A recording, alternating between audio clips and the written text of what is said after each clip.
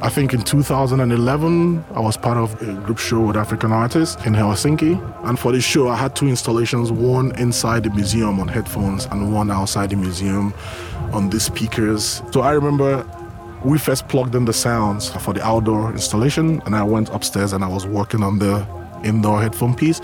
And they called me like, oh, someone really wants to see you downstairs. So I went downstairs, was this young guy, and this guy was very emotional. So I was like, okay, what's wrong? What's going on? And he doesn't know where to start, but he's been living in Helsinki 2 or 3 years. He's a student, he has 2 jobs. Every day he walks up to this place, then takes a bus. But today, he's coming up here, he's hearing the sounds of Lagos. So this guy, he's looking around, he's seeing himself surrounded by white people, like I'm in Helsinki, but I'm hearing the sound of Lagos. He was very emotional.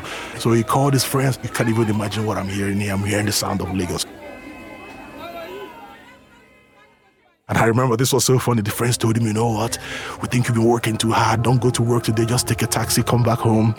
But I think he was like, I have to get to the bottom of this. He followed his ears to the direction where the sound was coming from.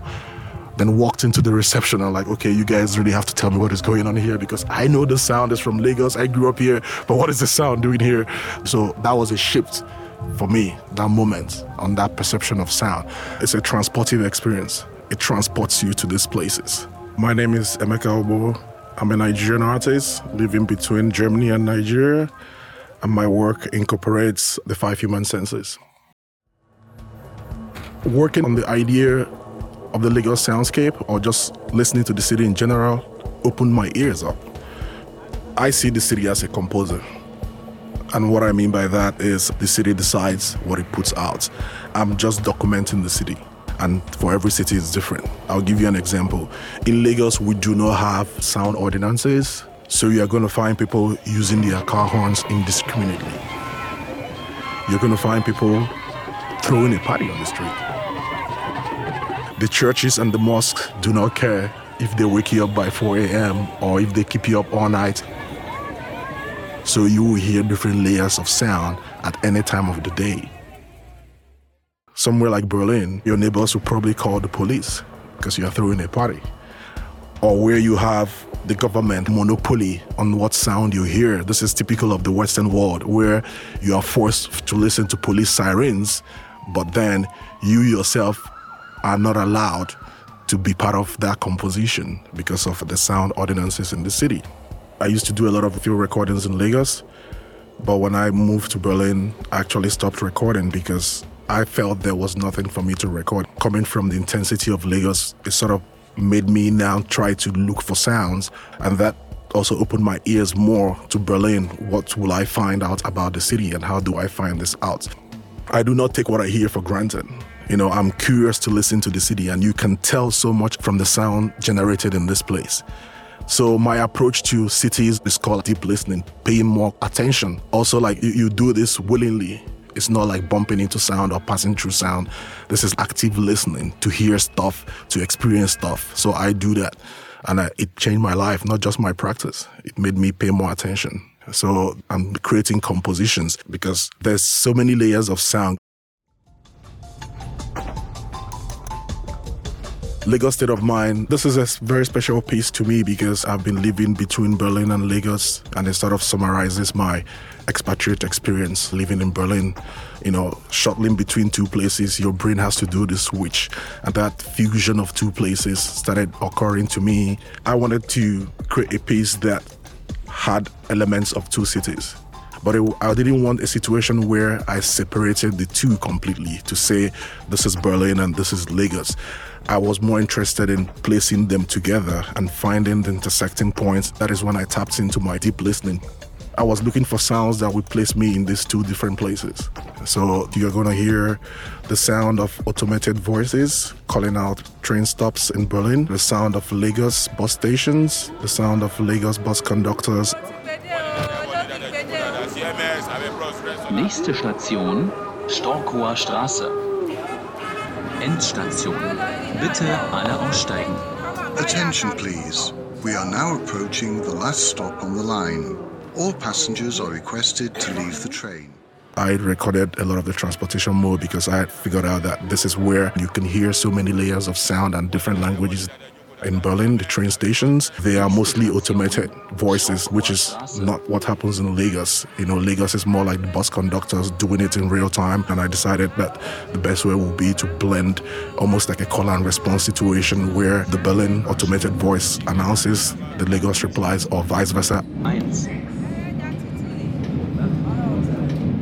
You're also going to hear sounds of hawkers selling their wares in Lagos. The sound of the expatriates learning German in Berlin. Because thinking about the whole process of my stay in Berlin, one of the things was languages. How do I kind of bring in the element of trying to learn a new language? So I recorded the German class sessions where mostly expatriates from Africa were having German lessons. Well, at some point, I had to throw in music into it. I started making music in Berlin. That was when I started having this whole connection with the electronic world. And for me, making music is still the fusion of two places. Electronic music inspired by Berlin and field recordings for Lagos, which is also the summary of this piece. The musical piece you're going to hear in this work is called Down for Melo. And it's basically that feeling of being in the Downfall bus, which is the main public transportation system in Lagos. It's a track about movement through Lagos where the Downfall is sort of always in a rush, but it's been forced to slow down because of this traffic and just go with the flow. So I added this musical part of the piece in 2020 after the album came out.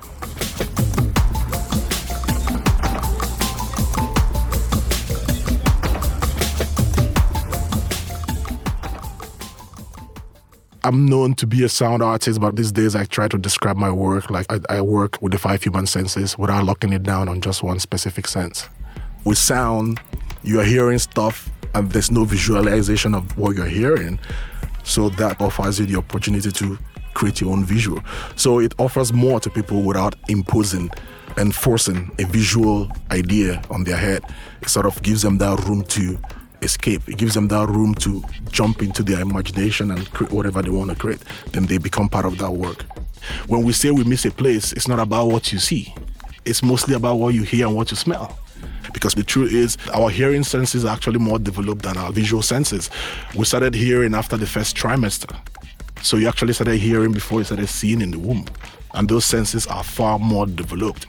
There's this whole exercise called listening to your environment. That is really the basics or the core points of soundscapes. A soundscape can simply be defined as the acoustic environment as perceived by human beings. And this can be natural or artificial. The acoustic environment is split into 3 subsets. Biophony, which is the sound you're going to hear from nature, like animals, barking, dogs, birds. And geophony, which is the sound of weather elements and nature, like rain, thunders and stuff. And then anthropophony, which is the sound that humans generate in the environment, like vehicles, traffic.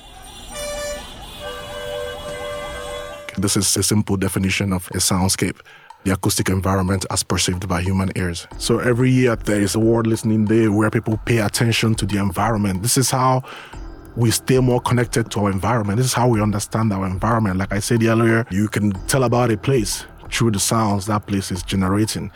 You also tell about the climate changes going on around the world.